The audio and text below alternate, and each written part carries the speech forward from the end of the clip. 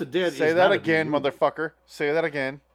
I don't think this is technically a B movie battle because No. Bringing Out the Dead is a good movie. It's a highly regarded film in Martin Scorsese's filmography. No, the reason Nick Cage cast is part of B movie battle is because I had too many shows. So I was like, you know what? And I combined them. That's fine. And it does make it more confusing on my end.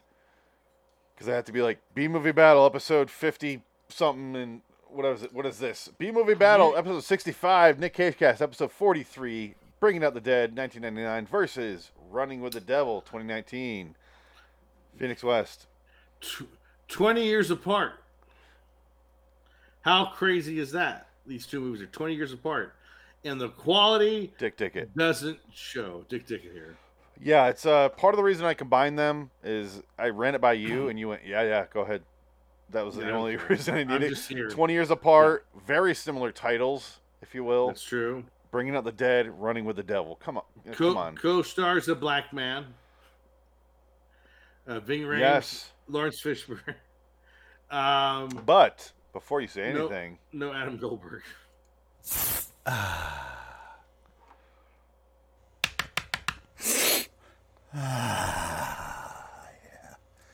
That might be my favorite video I ever edited.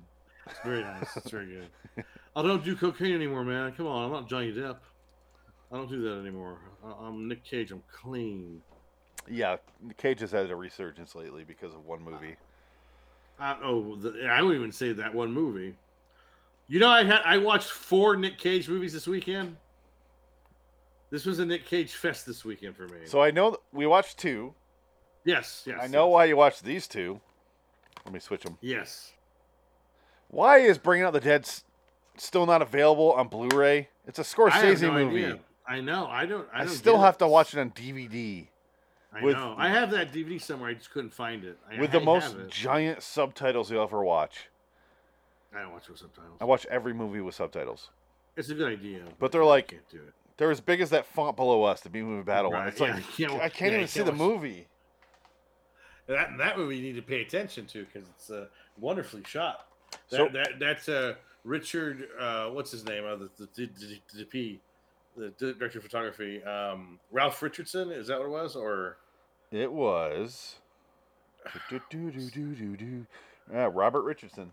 Robert Richardson, yes. Robert Richardson is a DP that Scorsese uses a number of occasions. He also is Oliver Stone's DP, and he's also, I think he's been Brian De Palma's DP in a few movies. Let me double check that. But he's one of the best cinematographers out there, and he is famous for doing that halo light effect. Yeah. Where it's like that giant bright light on you. And it works. Overblown. Yeah. Yeah, you need a lot of fucking light, especially when you shoot at night on film. And I would imagine it was just a crazy rig on the outside of that ambulance. Because they're literally driving around. Yeah, so, okay, here you go. Oh, well, fuck, here you go, yeah. Robert Richardson, one of the greatest cinematographers of all time. Let's just go through. Venom, Let There Be Carnage. Good start. I haven't seen it. Once Upon a Time in Hollywood. The Hateful Eight. World War Z. Django Unchained. Hugo. Kill Bill. Shutter Island. Inglourious Bastards. You had me at Shutter Island. The Good Shepherd. The Aviator. Kill Bill 2. Kill Bill 1. The Four Feathers. Bringing Out the Dead. The Horse Whisperer. Wag the Dog. U-Turn. Nixon. Casino. Natural Born Killers. Few Good Men. JFK. The Doors. City of Hope. Born on the 4th of July. Talk Radio. 8 Men Out. Wall Street. Universal. Unsolved Mysteries. The guy's a phenomenal. Okay, deep. All you really did on that list is honestly Casino. That movie, the cinematography alone is almost is a character. Where how it moves around in the casino and from character to character is perfect. Yeah. The guy's fucking great. This movie. Gee golly, Mr. Rothstein. I'm going to start off at the beginning. Yes. And just say it has a 6.8 on IMDb. With 69,000 movies. 69,000 votes, sorry. Yeah. Bringing Out the Dead. It's a different movie. I love this cover. I want this poster behind me. That's a good cover. This cover is fucking fantastic. Back in the day when Paramount had the widescreen edition on the bottom. Yeah. Back when they actually cared about movies. Back when you actually could buy what did it say for non-widescreen? I don't remember. Full screen. Did it say full screen? I didn't say pan and full scan. screen. Which is ironic it because used to say pan and scan, yeah. Because full screen. Oh my god! It was full screen. If you're looking for DVDs, do not buy full screen if you're into movies. Can you imagine watching this thing on pan and scan, like trying to find the center? Oh my god, it'd be a fucking nightmare. This movie's already a nightmare. Yeah, that's the point. Yeah, it's a paranoia and a drug-induced movie that it's going up the ramp there, and you're just waiting tick tick tick tick for the roller coaster. And this movie cost $55 million. What do you think its worldwide gross was? 28. $16 million. Yeah, I would imagine Total this is not a big movie maker. No. Money maker, sorry. Big Obama. Yeah, it's okay. I watched this movie when it came out. I did too. I saw it in theaters. So, oh really? I saw it in theaters. Back in the day, 1999, the fall season of 99, I was a junior in high school, and we used to go to the movies with my sister. Every Friday, we would go with friends. We'd go see a movie no matter what it was. We'd always go see a movie. Because we had a lot of movies come out. You had Fight Club come out. You had Bring Out the Dead. Like, it was Office really Space. kind of I didn't see that in theaters. Exorcist, the re-release of The Exorcist. A lot of movies came out in a row. That comedy, The Exorcist. I've seen The Exorcist about 167 times. It keeps getting funnier every single time I say it. That fucking carp, back and forth in my tub. Oh, sorry, that's Exorcist 3. That's the better Exorcist. That's the way better. You and I are the only ones. No, I think a lot of people like Exorcist 3. I put it on Twitter. Nobody agreed with me. That's because Twitter, they're all stupid. But like, I was like, Exorcist 3 greater sign than Exorcist 1. Yeah. Fucking nobody. You're terrible. Linda Blair's titty. Shut up. Linda Blair. The Exorcist movie, the first one, good movie, right? You can't say it's not. That's good. That's a good movie. It's very good. But that's it. I watched it once I watched that when I was like 10, 11, something like that. Beyond that, like it's Paul good. Mooney said. Paul Mooney said when they went, he took Richard Pryor to go see The Exorcist when it came out, and he goes, "We were watching it, and the little girl pisses on the carpet. What's this porno shit?" And then he goes, "Once the devil got in there, they go, whoa!" They run out the theater. They didn't want to deal with it. He said, Paul Mooney was like, "We ain't fucking with that shit. That's white people shit. We ain't fucking with that." He goes, "That's white people. We'll bring the devil in. You don't let the devil in. He ran out." So apparently, believe it or not, actor Tom Sizemore and Mark Anthony did not get along on the set and almost had a physical altercation. It worked well for the script. It does, because they do not like each other in the movie. As he tries to beat him to death with a fucking baseball bat. Can I say this, though? Controversial thought. For 2 movies, Heat and this, Tom Sizemore, my favorite character. Oh, he's great. Yeah, I love him. Watch the Heat. I always bring this up, I know, but the scene in Heat where they're at the diner and he's beating the shit out of Wayne Grove, and Tom Sizemore is looking at the guy in like 2 booths over who's looking at them, and he's like, he doesn't. I don't think he says a word to him, does he? No. He just, and the rest of that long scene, Tom Sizemore staring off screen at that guy, and look at the back of his head at that point. In Heat. Yeah, in Heat. Yeah. He does that turn. Yeah. And, cocks the head. But watch. Every time I watch it, I sit there and laugh to myself because I'm watching Tom Sizemore and he's going, and there's this dramatic scene happening because Wayne Grove fucked him over. Yeah. They're beating his head on the table and they're about to kill him in the parking lot. You guys want any pie? His nose is all fucked up, and this whole scene is happening, and they're all like, "How to get it on, man? Like, why'd you fuck us over?" Yeah.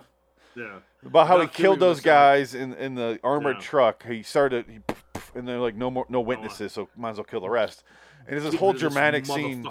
Yeah. And Tom Sizemore's just going, yeah. He just looks at him the whole time. And he doesn't take his eyes off that guy off screen, Yeah. who they do It's not hilarious. show again. And I'm like, Tom Sizemore fucking gets this movie. He He's gets his wonderful. character, and it's never commented on. Nothing. And You're forgetting one thing. There's a trilogy of Tom Sizemore movies in the 90s that are amazing. There's another And one. they're almost, 95. Natural Born Killers. The Relic. Fuck you. Penelope Ann Miller, Tom Sizemore. He opened that movie, goddammit. That was the #1 movie in the country. That was because of Tom Sizemore. I love it because that movie takes place in the Chicago Field Museum Yes. right after I was there. I was Oh, just wow, there, very good. and I saw that movie, and I go, oh, the Field Museum. I was literally just there. And I It's couldn't. hilarious. Yeah, but no, him in Natural Born Killers is also great because he's a cop who kills a hooker, who strangles her. But Tommy Lee Jones, that's Tommy Lee Jones' movie, if you ask me. Yeah, that is. And his head's on a stick in the end. It's such an odd movie. So apparently, this, along with Sleepy Hollow, was the last movie to be released on Laserdisc format in North America. See, I always heard that it was something. I didn't hear it was this. That's interesting. Apparently on here, yeah. I always thought Big Lebowski was, but it went into the next year, huh? Apparently. Speaking of Laserdisc, we got Sopranos. I was watching that, and they talk about Laserdiscs. That's how old that show is, yeah.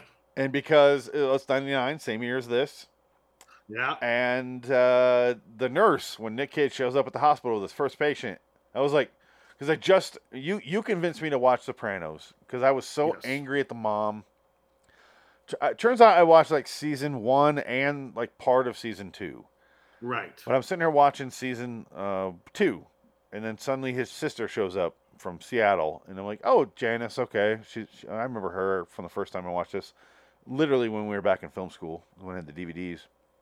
I'm sitting here watching it. I'm like, all right. And then halfway through the season, maybe a third of the way, I paused it and I went upstairs and watched Bringing Out the Dead. And he brings his first patient to the hospital. I go, fucking Janice. That's her. Same. Well, this is the same year as the first season, but it's like, fuck, Janice! that's her. Yeah, but she was not in the first season. She showed up in the second Yeah, season. that's what I mean. Like, Yeah. but same year as the show opened, as Sopranos opened. Right. And she was also in Deep Blue Sea. Deep Pussy? Deep Blue Sea. Oh, sorry. That was a joke from like episode 5 of Lloyd in Wonderland. Big Pussy? My Pussy? No, because we were doing that. That was one of our first episodes of Lloyd in Wonderland, one of the first podcasts we did. And yeah, Deep Blue Sea. I was like, Deep Pussy? Sorry, what? Deep Pussy? It's a 9-year-old joke now. Hey, all right. Rock on. Shit. 7, 8, yeah, 9 years. My God. My God. So anyway, okay, let's get back to the actual movie real quick here, because I do have some issues with Bringing Out the Dead. Okay. I do have issues, but also I love this movie. I don't agree with 6.8 on IMDb, but No. at the same time, okay, picture yourself. You're not as us. You're just a person who wants to watch a movie. You don't know who Scorsese is. You put in this movie. Oh, it's that guy Nick Cage. I remember him. And you're watching this. You would be bored to fucking tears, would you not? I don't know. I think Nick Cage's performance, after watching this again, it's an No. underrated performance. It's actually really good. It is. He's really good in this movie. He is fan-fucking-tastic in this movie. It's one of his better performances. Well, I'll show my Like, rankings honestly. here at the very end of the show because I put both of Yeah, these movies yeah. together, but it's up there. And It's up there. he got the yeah. Oscar for Leaving Las Vegas, but I don't think this Yeah. is any different, honestly. Yeah. Well, this didn't get nominated for anything. No. This was totally forgotten. And- This was a bomb. Scorsese's last movie of the 20th century, but whatever, because it was 1999 when it came out. Obviously, that would be the last movie of the 20th century. But Is just this his there's last no year? structure. Sorry. Well, no, I'm just saying the movie itself. It's more of a character study, but it does have a structure to it. It has this really weird, interesting character structure where he's with John Goodman, then he's with Ving Rhames, then he's with Tom Sizemore, And in the whole, period of this film, he is dealing with Patricia Arquette and her dying father. And he is Patricia Arquette is actually the catalyst for the story. Yes. Because without her, there's nothing. No. But Patricia Arquette introduces her dying father. First of all, Nick Cage and Patricia Arquette, let me say this before we get any further. We're married. We're married at this time. Divorced shortly after. Exactly. They were together for 5 years, I believe. This is year 5. Or year 4.5. Then she went with Thomas Jane for a while. Is that an upgrade? Looks-wise, yes. On The Punisher. I just want my kids back. On Arrested Development. Remember Thomas Jane was on Arrested Development? Did you ever watch that? Well, anyway, Thomas Jane was on Arrested Development as Thomas Jane. And the only reason he was there was he was doing research for a part where he was playing a homeless man trying to get his life together to save his daughter. So every time they showed him, he's dressed up as a bum, and he goes, I just want to get my kids back. Every time he would say that, it was hilarious. Thomas Jane has maybe the greatest sense of humor about who they are. Yes. Because he's been in some other stuff that I was like, that guy fucking gets it. And I like him as an actor. I do. Yeah, he's not a bad actor. Yeah. But I love Thomas Jane. The Mist, that's all you need. The Mist is great. The Mist, he's fantastic. And he's wonderful. Yeah. And Tom Jane. I'm Tom Jane. Thomas Jane's great. Money Plane. Come on. What else do you need to watch, people? The Money Plane. He wasn't the Grouch. I get it. I'm the motherfucking Grouch. I'm the baddest motherfucker on the planet. I still haven't watched the movie. I don't think I ever will. No, neither am I. I would just watch Red Letter Media and that's enough. Yeah, that's all you need. Because I watch any B movie, but... But how funny, though, you forget how good Ving Rhames is. Yeah, Ving Rhames is fantastic in this. Good in this movie. I was just laughing my ass off because he was just like, hey, baby, what's going on? The power of Jesus. And he raises that guy from the dead. Because, they're all a bunch of fucking drugged out rockers, and it's that bad. Well, the subplot of the movie is and this ties into the other movie. Red Death? Red Death is this really bad stepped on drug that's killing people left and right, giving them overdoses. And Nick Cage, to save Patricia Arquette, he goes to this local drug dealer who she goes to just go to, she wants to take something to knock herself out because she's stressed out. And he goes in there and he has a pill, he relaxes, and it's the guy that can play any part, the guy from Fear the Walking Dead. Oh, that character actor. It's Cliff Curtis. He could play a Mexican, an Arabian. I was talking to my wife when I was watching this, and she saw him. She's looking at her phone. This is how I said I get why general audiences didn't give a shit, because she was watching it going, looking at her phone. I'm like, she's not into this movie. I get it. I like character study movies. You do too. Yeah. General audience doesn't give a fuck about that. Well, no. So that's what I'm saying. I get the 6.8. I don't agree, but that's why you have an aggregate of votes. Well, it's also a movie that if you watch multiple times, you like it more. Yes, but because you have to get that far. She didn't watch it the first time, so. And I don't blame her, because it is a slog of a movie, and it is very depressing. It's a depressing movie on purpose. Yes. Because it puts you in the role of Cage. It puts you in the shoes of Cage. It's essentially about a man who's dealing with a lot of self-guilt, and he can't let go of the people that he's lost. And that's why at the very end, I didn't realize how poignant the ending was, where she goes, because he keeps seeing this woman that died, Rose or whatever. She holds him. And and she's Patricia Arquette at the end of the movie. Her face is on Patricia Arquette. She basically says, it's not your fault. Like you can't let it go. Yeah. She says, it's over. It's done. You can't help me, and blah, blah, blah. And it's just like a nice moment where it's a sweet ending. Yeah. And it's actually kind of like a happy ending, honestly. And it works. Yeah. And it's really nice. And as negative and as, I don't know what else to say it, but nihilistic as the movie is. No. Because especially nihilism is represented strictly through Tom Sizemore's character. Oh yeah, he don't give a fuck about nothing. But he's just like all about the chase. You think that's what the movie's about at a certain point, because Nick Cage goes on his side, and then it goes Nick Cage, like his guilt goes, no, I'm not beating the shit out of that guy. Like I'm gonna actually take the high road here and help him. Right. But I love the fact that Nick Cage's character himself is stuck in a weird catch-22, where he wishes he could save more people because he starts off, he goes, I haven't saved a life in 6 months. Right. Yeah. And then we watch him on Thursday, the first night of the movie, Right. and he saves a person. He doesn't die. And then he saves someone else. If one person dies, Omar from Omar fucking dies. But the problem, I think, what Nick Cage experiences is he realizes he saves a man's life that wanted to go. But he only thinks he wanted to go because Nick Cage has that. Yeah, that's what I'm saying. It doesn't. So that's why I say he's stuck in a weird catch-22 because he's only not saving lives because he's guilty about not saving lives. So he can't sleep because he's not saving lives. Now he's not saving lives because he hasn't slept because he's not saving lives. It's like a self-fulfilling prophecy.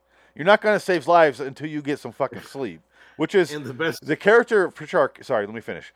The character of Patricia Arquette is actually represented by she eases his conscience and he sleeps. Right. That's it. Yeah. That's it. Really, as far as you need to look in this movie, and if you're not patient, because that happens an hour and 20 minutes in the movie where he sleeps on her couch. If you're not patient, you're gonna miss that. He sleeps in the drug dealer's couch. No, for 12 seconds, and he wakes up like, and carries her out of there. Yeah. And then he takes her home, and then he sleeps on her couch. Oh, is that what? Okay. Yeah. I forgot. Okay. I was thinking about the drug dealer because I was thinking of Fear the Walking Dead. That character actors and everything. But and that comes back later in the movie where he saves his life. Oh, that's what I was getting to earlier. Yeah, he's hanging on the raft. He falls off the roof and he's impaled on the. Yeah. No, he doesn't fall. He gets thrown. Yeah. If I was heavier, I could have landed. He does jump. You're right. No, he jumped because the black guy jumped and he goes, that motherfucker broke both his legs. He was too heavy. He was too fat. He landed on his legs. He goes, oh man, and like they save his life, and but then the girl died. His sexy chick. It's the girl from The Wire, the lesbian from The Wire. The main, is that what basically it is? Yeah. the second main character of The Wire after McNulty. Yes. She was the girl. She was the girl that played the lesbian cop. That was, yes. She was coming up. Yeah. I have so many references to The Sopranos and The Wire in this movie because the guy that gets shot that dies is Omar from The Wire, who died in real life a few years ago. Yeah, so a couple years ago now. At this point, 2 years. No, like it was like in November. Was it? It was really October. Okay. It wasn't that long ago. It was pretty sudden. Yeah, so he died of fentanyl. He died of fentanyl poisoning. No, did he really? I think he was fentanyl. Yeah, he took a painkiller and it killed him. Oh no. That's what happened. I think he was a fentanyl, another fucking fentanyl victim. He wasn't the most popular. He wasn't the best character on The Wire, but he was the fan favorite. Well, I loved him on Boardwalk Empire. Chucky White. Yeah. Chucky White. He was great as Chucky White. So Micah Kenneth Williams died. Yeah, September of 2021. Yeah, it was fairly recent. But yeah, he died. Let's see what he died of because I'm curious. I think it was fentanyl. Drug overdose. Yeah, it was accidental fentanyl. It's just, hey, don't take fucking pain pills. I don't know. This shit is don't do drugs. Edward Norton wrote a cameo for him in The Incredible Hulk because he was a fan of The Wire. Edward Norton's a dick. And Edward Norton was Paul Schrader's first choice to play the character that Nick Cage plays in the movie. In this movie. Paul Schrader. I think Edward Norton should be this character. It doesn't even sound like Paul Schrader. Okay. Acute intoxication by the combined effects of fentanyl, fluorophenol, heroin, and cocaine. Yeah. Well, I think he's doing coke probably. That didn't help. Yeah. Well, because they laced coke. Because that's what had those comedians that got almost Kate Quigley. Yeah. Kate Quigley. She got cocaine. And they were on there doing coke, and it was laced with fentanyl. That's what didn't kill her, almost did, but it killed the other two real quick. So that was fucked up. That's why you just don't mess with that shit. Killed the other 6 or 7 people that she was doing it with. Yeah. Shit. Yeah, there's a whole thing, I don't know, on Facebook with all the comedians, and Yeah, she's been sharing some She stories. liked something I wrote in Instagram like years ago. I don't know how. I don't know how she found it, but that's why I followed her. I was like, I don't even know who she is.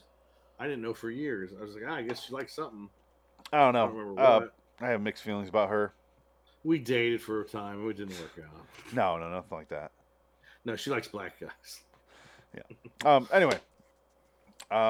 Nothing against her But negatively. I'm glad she. No. Yeah. I think she's funny. I don't want. I don't want think to. she's funny. Yeah, definitely. I don't want. I've seen her. She's funny in some stuff. Yeah. I just want like the sexy side. It's just stop. Be funny. I don't. You don't need to post that shit. Well, just stop. You play that. You play. That's what I'm saying. That's why. Like. Yeah. Sex sells. You know. Yeah, I get it, but. Yeah. Personal taste. That's all I'm saying. All right, so. But we're forgetting when I think one of the saddest parts of the movie was when Nick Cage and Ving Rhames goes to the crack house and Ving Rhames pulls out his baton. You fucking crackheads! Pulled out his baton. He's getting ready to go in there, and it was a woman giving birth. And of course, Nick Cage's baby dies and Ving Rhames' baby lives. Yeah. And he goes, "Oh Lord, doesn't it feel good to be saving lives tonight? My baby died. Oh, come on. We both deliver these babies. They live." He's trying to help them out. Let's just say I was watching that movie. I went upstairs to watch this by myself because I know what it is because I've seen this 5 or 6 times. Yeah. And my wife goes, "Hold on, grab the baby. We'll go upstairs and watch this." And I was like, "Grab the baby." Baby won't notice anything. He's 6 months old. Yeah. The 4-year-old tags along and watches it with us. Cage. We get to the scene with the babies. Oh yeah. He looks down and sees the feet, the 4 feet. He goes, Ving Rhames has a funny ass line where he goes, "Too many feet." Oh, Ving Rhames' reaction is the best. He has a hairpiece. It's great. Yeah. When I saw it in theaters the first time I ever saw that movie, I died laughing. Oh God, he's fantastic in it. And I had an argument where I was like, I go, "Cena, you know the Arby's, we have the beef or we have the meat line." And she goes, "Yeah," because she always says it. And I go, "That's him." And my wife goes, "No, it's not." And I go, "Yeah, I know Ving Rhames when I hear him. Okay, can you not argue this stuff with me?" The beef. Yeah. I haven't been to Arby's in a while. Have you go to Arby's frequently, or do you have Arby's over there? Is that a joke? You know my hatred for Arby's. Yeah, I know. Fuck you. I haven't been to Arby's in 10 years. I went to Arby's in freshman year for baseball. That was the last time I was at Arby's, 1999. Wow. This movie came out the last time I was at Arby's. Holy shit. And everyone on the bus ate at Arby's, and they all got sick. And they had to pull down the windows, and everyone's throwing out the window. Yeah, that was the second time, though. That wasn't the first time. That was the second time. And I was like, you know what? Can we stop going there? How about we stop going to this stop getting salmonella for breakfast? Holy shit. But yeah, watching, 15, no, it was the whole baseball team, and we also had the cheerleaders on the team.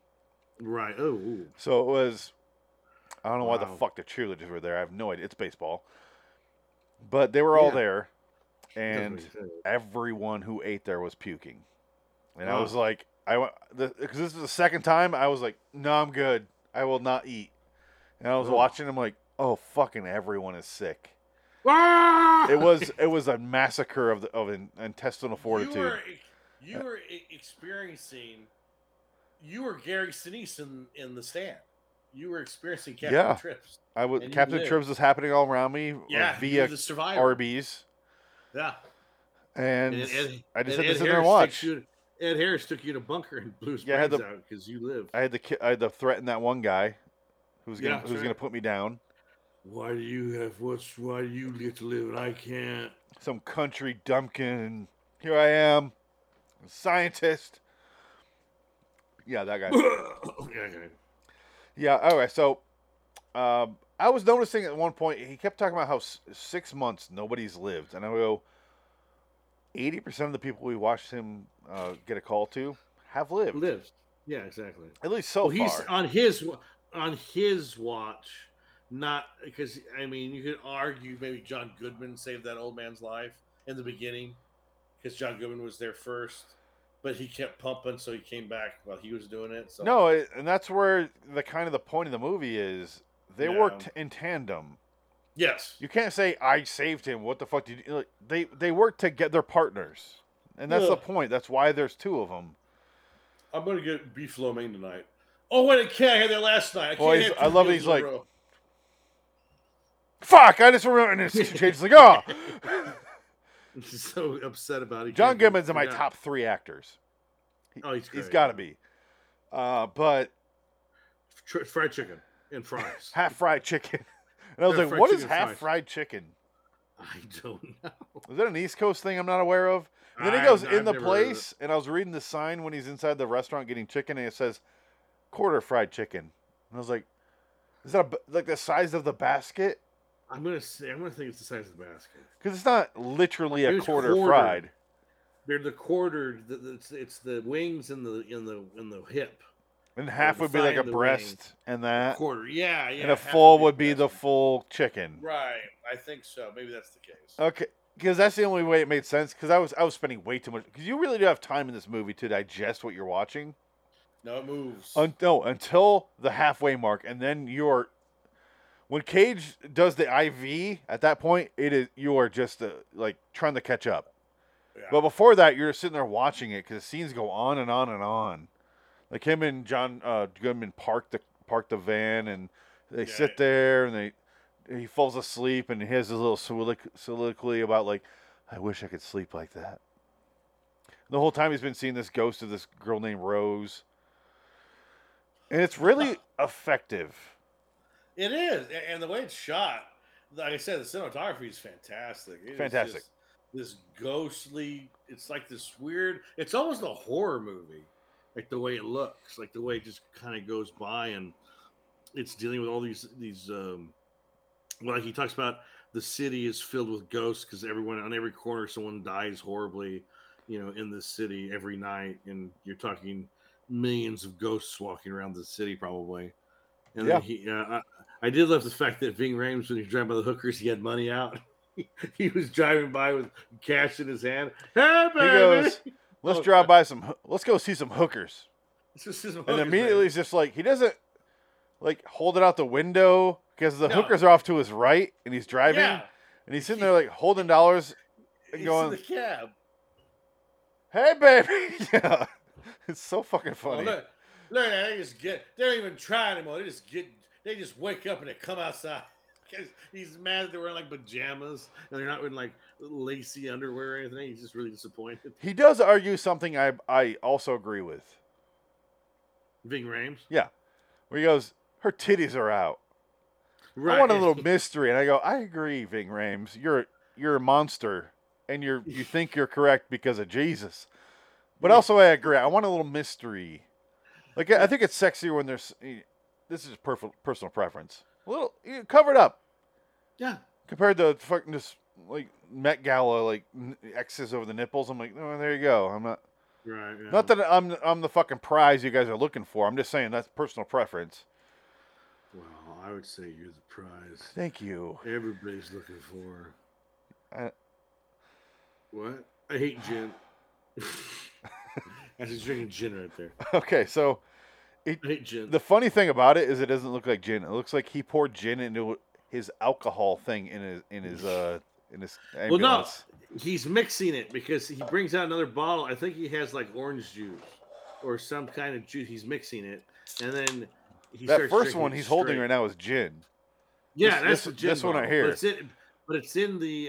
Is that a? That is an alcohol bottle. alcohol bottle. Like yeah. literally an alcohol bottle, not gin. Yeah, but no, I think the gin's in that bottle. They hide That's what I'm it, saying. Disguise it. Yeah. That's what I thought was funny about it because I go, that's a Right. literal alcohol bottle, like yeah. for It's designed- treating yeah. patients. Yeah. But it's in his side bag, so he wouldn't use it on accident. Well, all I know is this is actually pretty accurate because all the EMTs that I ever talked to were horrible party animals, like weekend warrior do you types. blame them? No, but then again, they worked like 3 days a week, and they worked maybe 12-hour shifts 3 times a week. My friend, Can I have you he back ended- the fuck off? Because it's not just 3 days a week. It's 3 days a week of like the miserable fucking job. No. You didn't let me finish.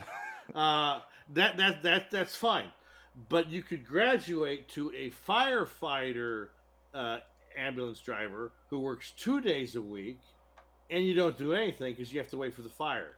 It's fireman related, so you don't go unless there's a fire. So that's even less work. That really than you depends do. on your city that you live in. Sure. Because a lot, like here in Phoenix, when they call, I might kill myself or anything. The firemen show up, but they last work year too, ambulance. Yeah, And that's what their job. I'm not, because I worked at a job where I had to call those people a lot. I'm gonna turn them off, and I have to call them a lot, or used to, and it was never ever the ambulance. It was always firemen going, what can we do? And they had the same bags that they did here, and it was like they're Right. EMT trained because they work for the city. EMTs do not. EMTs are private companies that just charge you a fucking crazy amount, and firefighters do not. The firefighters get paid lots of money. They were getting paid. Well, they're in a tons of union. money. EMTs are Well, not, as far as I know. That's the other problem. That's the other issue that they were having. That's why California goes broke. California, you can be a fire chief, retired fire chief, get $100,000 a year pension. Like, what? You don't work. Why do you get $100,000 a year if you don't work them? Like, I understand it was a tough job, but come on, you can't. That's not self-sustaining. You're paying somebody doing nothing $100,000 a year, and that's being. I don't even know if that's the accurate number. It could be more. It could be way that they're more. getting paid a year. It could be way more, and that's retarded. That's like insane. I mean, they don't even give teachers that kind of a pension. But think about That's that's the fucked pension up. that they're getting. So that means the unions are getting Yeah. 140,000 Yeah. a year Oh, nuts. It's crazy. Yes, nuts. because It's they're nuts. taking a chip of that. You think they're not? Because at that point, No. when they're retired, you're not as far as I know, you're not giving that pension after tax or with your. How do I say this? You're not paying that. I believe at that point the city is. Right. I could be But, wrong, yeah, but they- that's my they gotta understanding get of it. But the city gets the money from taxes. Yes, but I'm saying That's who pays for it. Yeah. the person themselves isn't paying the No, they're not they're, paying it. The city's paying them. Yeah. maybe I'm wrong. Send me a message if I'm wrong. I don't give a shit either Well, way. and it doesn't. I'm not trying to be like Boom. be detrimental to firefighters. They do good, like especially here in California, the wildfires. They work their fucking ass. So I know lots of guys that are firefighters, and that's a dangerous fucking job, especially with forest fires. That's some fucked up shit. They deserve the money, but after 10 years of retirement, come on, guys, let's back off on this money you're making when you don't work for 10 years. Oh, I understand what you're saying. You're saying Pay 'em firemen when are they're lazy working that fucks much. who need to die. I got Yeah, it, that's Dick. exactly I understood. what I'm saying. Yeah. Praise Jesus. Can I, They're terrible. this scene is before this, the praise Jesus thing. Where the rock star dies, where he gets an overdose. That's right here. We just got our album picked up. We just got signed. That's We this just got scene. signed. These fucking assholes OGing.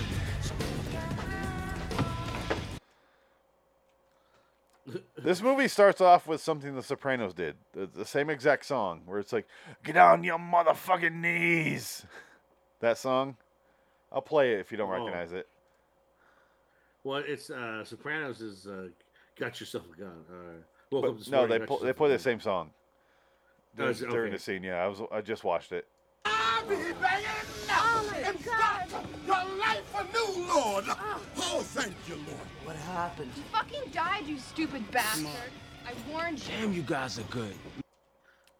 That's all I'll play. That's Because hilarious. Paramount doesn't fuck around.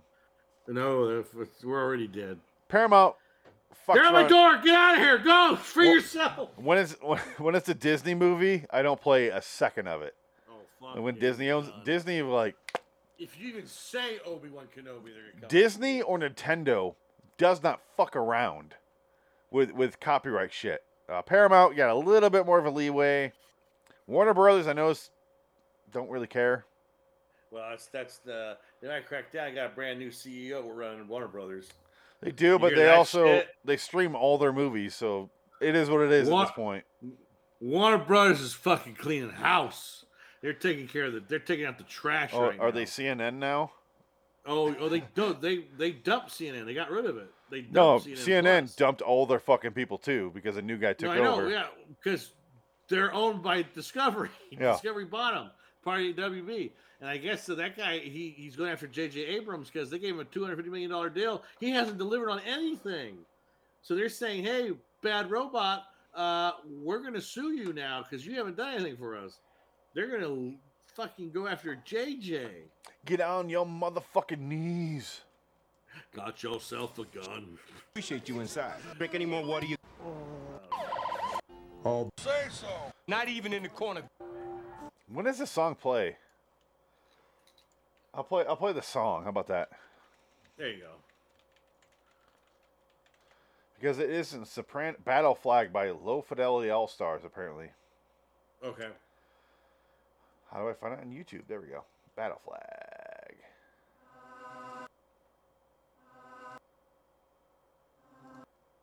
How do I play it? Corruption.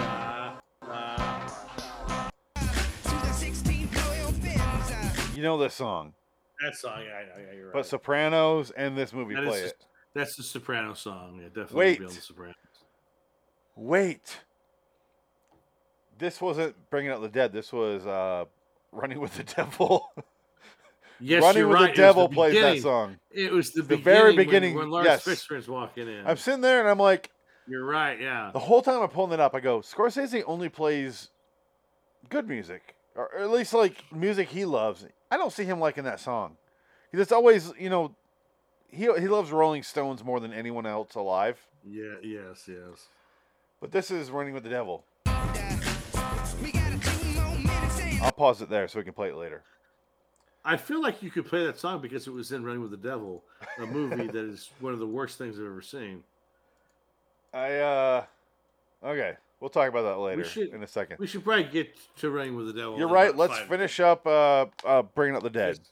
Bringing Out the Dead is a vastly superior movie. This is Bringing Out the Dead. Running with the Devil is beneath my foot, landing somewhere. We're not in, talking about that movie. We're talking about Bringing Out the Dead. Shanghai. No, I'm just comparing the two. Don't compare the two yet. That's at the end of the show. No, I'm just saying in general. Running with the Devil is fucking garbage, and we're gonna get into that because it is one of the worst pieces of shit I've ever seen. And I'm gonna get off my soapbox. I'm gonna talk about it later. So, Bringing Out the Dead, I think it's a. Do I want to say the word brilliant character study? Phrase. It's close. It's pretty good. I don't know if I would say brilliant, but I would say it's very, very good. Because a brilliant character study. I don't compare. What's a movie that we compare it to? In that sense, you got to go. Kurosawa ran for a good character study, but that's different. This is I don't know. I will say it's Scorsese subdued for the first half, Yeah. unleashed for the second half. Oh yeah. Because Tom Sizemore hates Mark Anthony. Turns out in real life too. I didn't know that. Apparently. But he wants to beat the shit out of that guy. And Mark Yes. Anthony's like, I want what? He's hallucinating. He's in the desert when he's he's strapped onto the bed. And Patricia Arquette has a line or a scene with Cage where she's like, he used to be fine, and then someone beat his head in, or he got shot in the head. She got shot in the head, and the bullet stayed in his brain. He got shot in the head by either some guy or Cliff Curtis. She goes, I don't know who. And she was just getting high at Cliff Curtis's house. Right, yeah. And it's like, yeah, it's a weird movie that doesn't flow away a movie that you're used to does. I do have to mention before we start the night security guard. Don't make me take my sunglasses off. That's his threat. That guy. He is just such a wonderful part of the movie, and he's in it just enough because he could be too much, but because Scorsese knows how to do restraint, it's just enough where it's funny and enjoyable. And then you have the other character, the nurse, that berates every drug addict that comes in there. Going, oh, you think your heart's gonna explode because you had so much coke in your system? Yeah, well, why'd you stop doing coke, you idiot? She's talking to these guys who are trying to admit themselves to the ER because they have, and that's what ERs are too. Half those people are hypochondriacs, and they're fucking in the way of the system. Like real emergencies get fucked up because people mooch the system so badly. Like I've heard horror stories about ERs at night like that. Like they're bad. And the people that come in are usually fucking homeless or they're drugged out of their mind. They're nuts. They're dangerous. It's just a scary fucking thing. I would hate to be a nurse or a doctor in an ER at midnight in any big city in America. Well, I turn over to my wife and I go, bottom 3 jobs. No, EMT in New York City. that'd be rough. Coal miner. Those little Yeah. creepy holes they have to go down. That's rough. No, I'm good. I'm good, fam. Honestly, number 3 doesn't matter. Bottom 2 jobs, I would say. Maybe Well, I take gay prostitute above those 2 jobs. cesspool cleaner. That's a rough one. The guys that crawl under your house, if you have a lifted That's- foundation for any that fucking scares- reason, I not going I under could there. never do that. That scares the shit out of me. It's But too 2 of close those to jobs are naked. very similar. I don't want to go into. I'm not even claustrophobic, but I way. will not go in a fucking hole that. Hey, you have to Yeah. go down the hole. What's in the bottom of the hole? Oh, we don't know yet. Oh, go fuck yourself then. Yeah. Can Oh, I it turn could be around? No. It could be a gas leak. We need to go in there and find it and smell it and sniff it out for us. Yep. Oh, thanks, guys. No. So Thank you. yeah, not fucking doing it. Not a chance in this lifetime. New York City can die.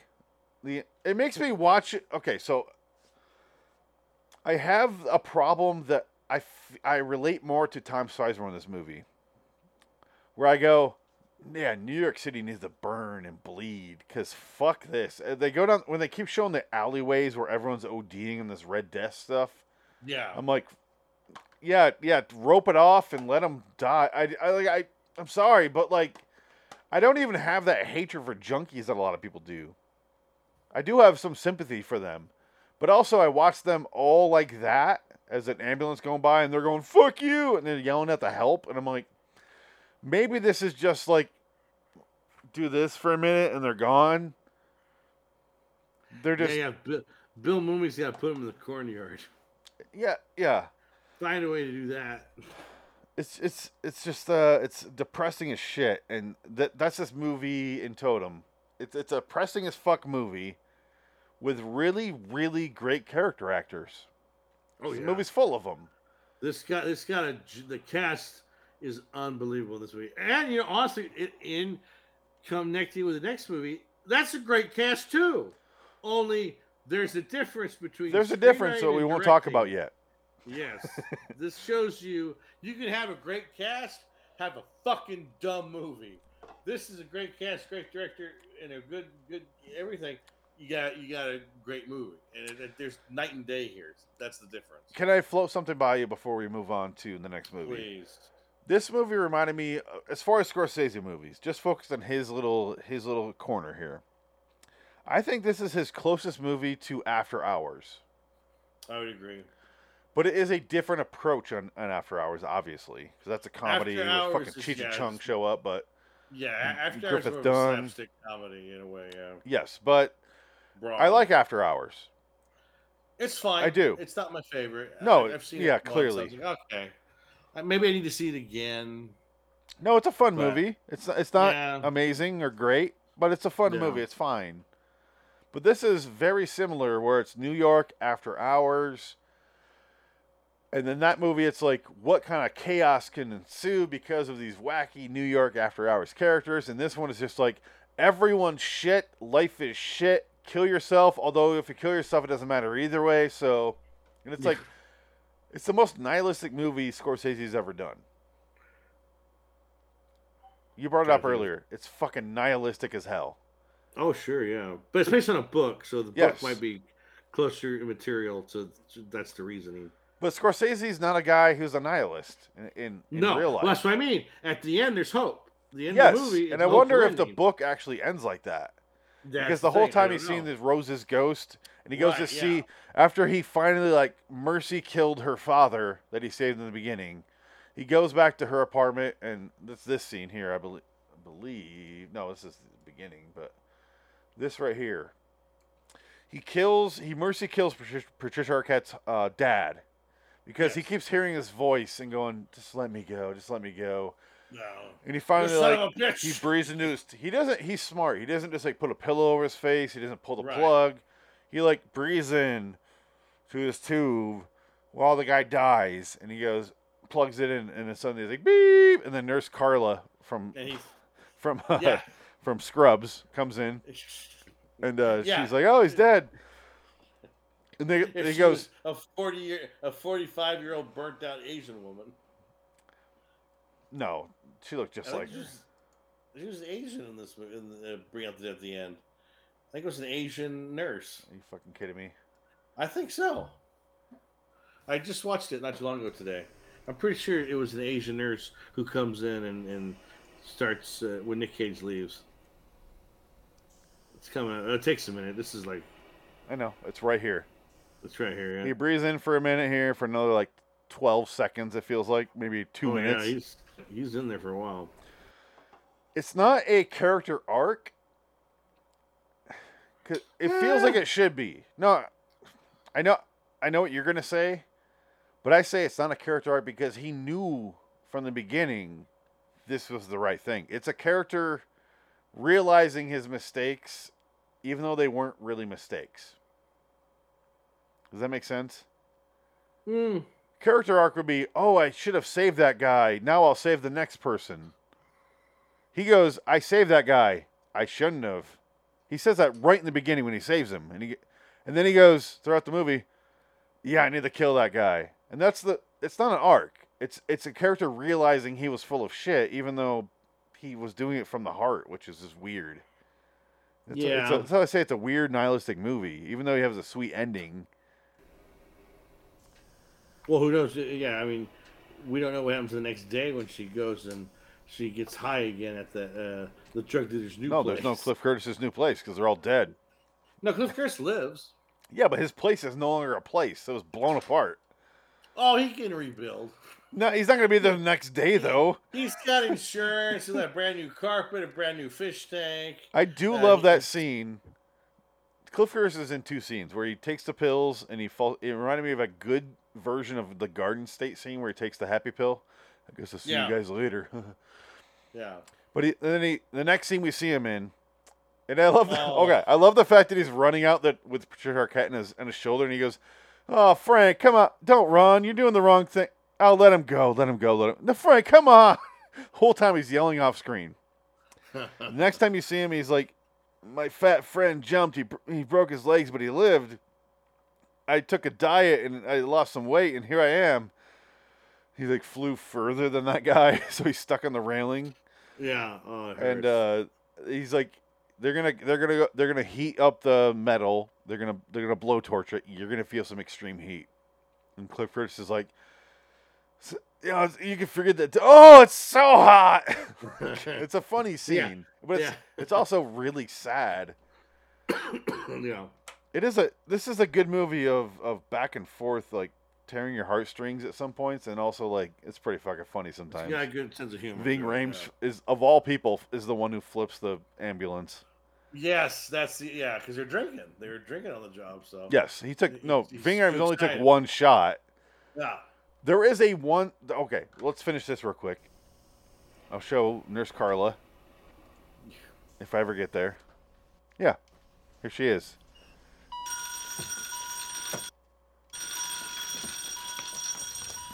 How does this woman look Asian to you at all? Because she's Vietnamese. She's clearly Mexican. Or Hold on. Look at her. Oh, you're right. Are you fucking kidding me? I was thinking that was somebody else. No, I think that might literally be Nurse Carla from Scrubs. I think you're right. No, I was thinking of the other nurse the first time he was there. That one is. He was giving the defibrillator. That one is Asian. That's an Asian. That's who I thought she was thinking. like a Maggie Q lookalike. Yes. That one is Asian. This one is. I think it's literally Nurse Carla. I think it is. I think you're right. It is her. I haven't looked it up yet, and I feel bad if it's not, but I don't think so. I think it's her. I'm trying to find out because I love Scrubs and Nurse Carla's a huge part of that. Let's find out. Nurse. We need to move on, don't we? Oh shit. Child Zombie is one of the credits here. Oh god. Oh my god. Boom, Nurse Carla. Yeah. I'm not Fucking surprised. knew it. Just like her. God damn. Yeah. All right. No, I was like, I literally, I was like watching. I go, oh, Nurse Carla's here. And then she said, and I was like, that's Nurse Carla. And I was like, I don't know officially still now. So, okay. So Bringing Out the Dead, I gave it an 8. I'd say 8. Agree. I would agree. It's an 8. It's a solid 8. In order to get a 9 or 10, it needed more going on. I almost think two things would have helped this and were a detriment to me being like a 9 or 10. It needed more backstory with Cage and less focus on Mark Anthony's character because he has a lot of screen time. He is the weak link in the chain of this movie. And he's fine. He's fine. Yeah. I personally had no problem with it. What about you? Were you bothered by him? He's a little annoying, but I don't mind him as an actor because he's been in a lot of stuff. He's a good actor. Yeah, he's actually a really good actor. I was watching him. He's screaming for water, and I was like, "Oh fuck, that's Mark Anthony." I forgot. Right. Yeah. I actually have no problem with him. I just think they put way too much screen time on him, and I feel like they should have showed Cage at home and how sad he is. That you don't ever see him at home. Oh, they show him in bed in his tighty whities. That's it. Yeah. And then after that, it moves on. And it's like, I like the fact that he argues with his boss, and he's like, I'll fire you tomorrow, I swear. I'll promise I'll fire you tomorrow. Yeah, and he keeps, it's a fun little joke, but also, like, it kind of gets in the way of this character study. I wanted more behind the scenes of Cage's character. Because I feel like they would have added more to it and less Mark Anthony. Patricia Arquette, maybe more of that. I think I have just enough for Patricia Arquette. Not her physically, but like him going, why I want to talk to her is blah, blah, blah. I don't know. Just more motivation, I guess is what I'm trying to say. Backstory motivation with him would have been a better movie for me. It would have elevated it. They focus too much on the horrors he has to do in the job, and I got that right away. Yeah. And then it just kept going with the horrors he has to do in his job. The nightmare after nightmare. And it's like, I got it. The Rose stuff is really effective. Leave that the way where it is. Focus more on what Cage is like as a person, because outside of what we see here, no idea what he's like as a person. No idea. No. That's a detriment to me. That's why I say it's not a 9 or 10. Right.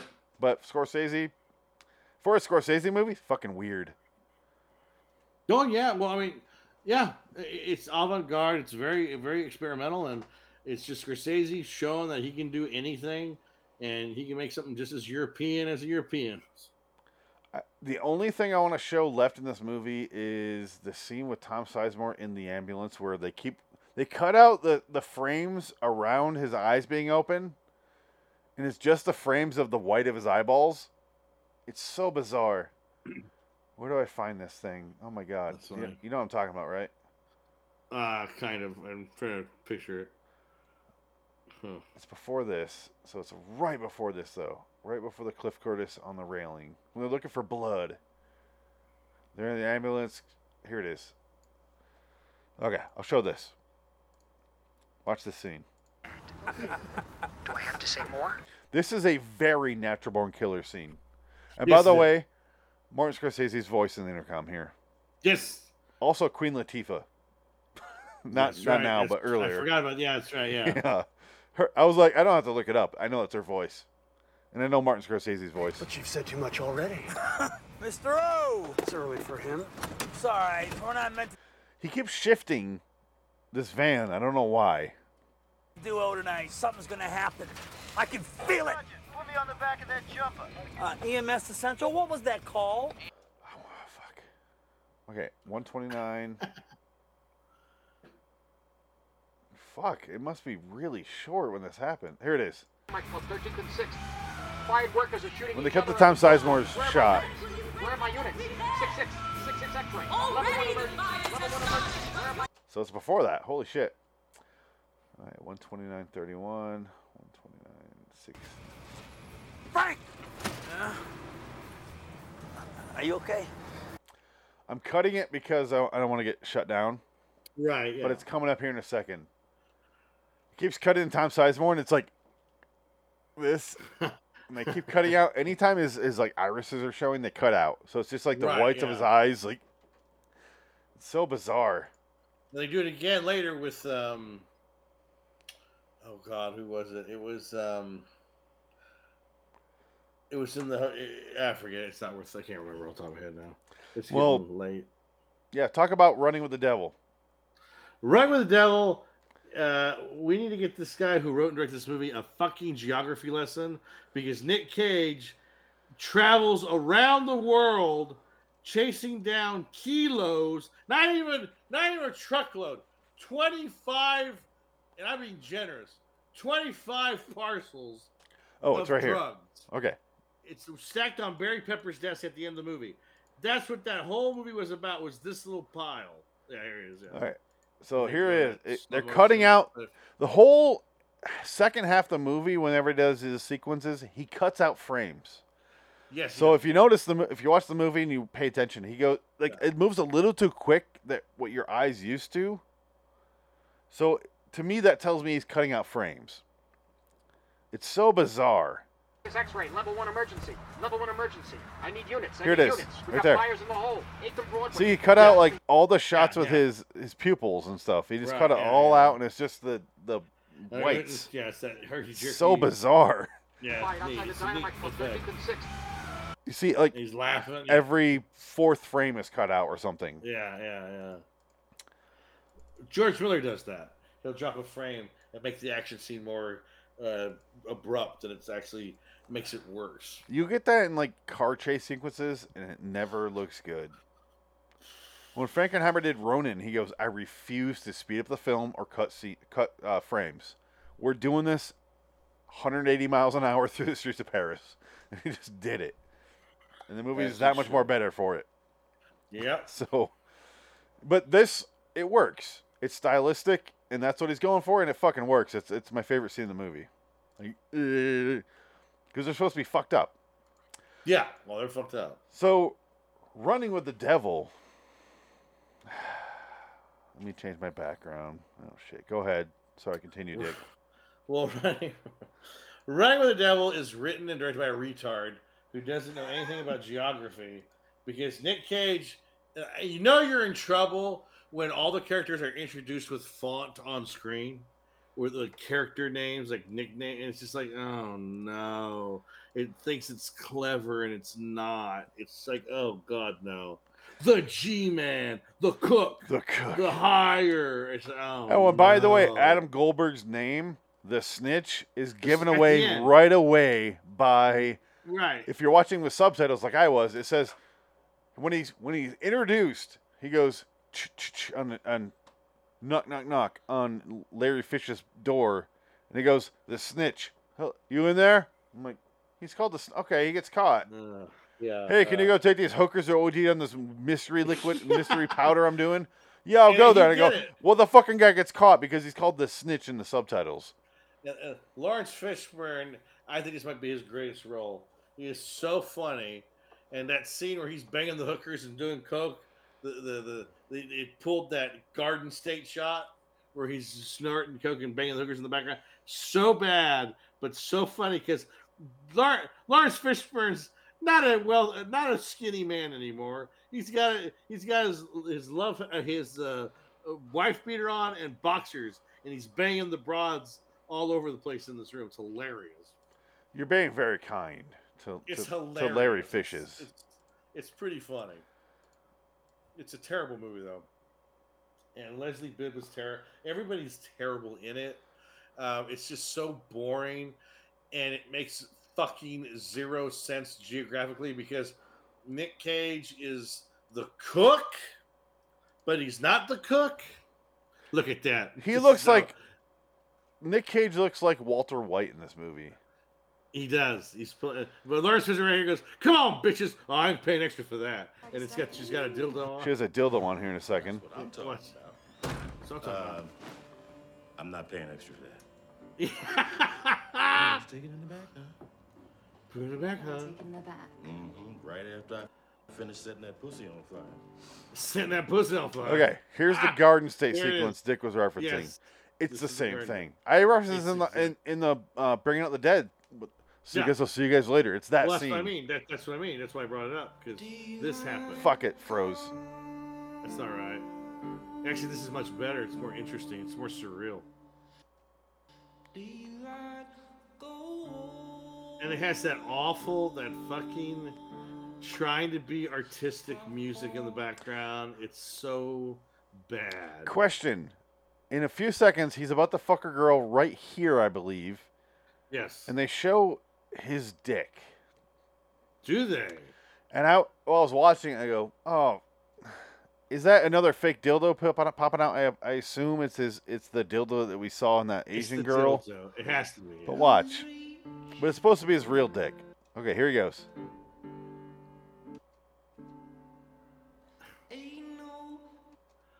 Okay, he gets up. There's no nudity because the Asian girl has her hair stapled to her tits. Yeah, there's no nudity at all in this movie. Even when they go to the strip club, there's no nudity. No, I don't see it. Hold on. Okay, must have just been my imagination. Hoping. You were hoping to see Lawrence Fishburne. Come on, come on, Larry Big old Fishes. dick. Come on, Larry. Show me your. Put that pussy on fire. Set that pussy on fire. Why does he do a Uh, weird gentleman New Orleans voice for It's Beyond Me? Oh, it's so funny. And so, but this whole movie is. I think I messaged you. I said, "This is Traffic if it was written and directed by a retard." I And said it's- in my notes, it's a season of Narcos in 2 hours. Oh, it's so bad. Because it makes no sense, though. Nick Cage is with Cole Hauser, and he lives in America. They go To Mexico. They follow Colombia. the drug. Sorry. They follow the drug to every destination it has to go to get to its final point. Because Literally. Because someone is cutting their drugs. Right. Okay, here's my problem with this plot. Fine. Yes. Okay, so the whole thing is Nick Cage here is with Cole Hauser, and they go down to Colombia. They're trying to figure out who's cutting their drugs because people are dying. Because Leslie Bibb's sister dies in the beginning, and she leaves her daughter to her, and her daughter, Leslie Bibb immediately goes, "I can't do this shit. You take her. She's your sister too."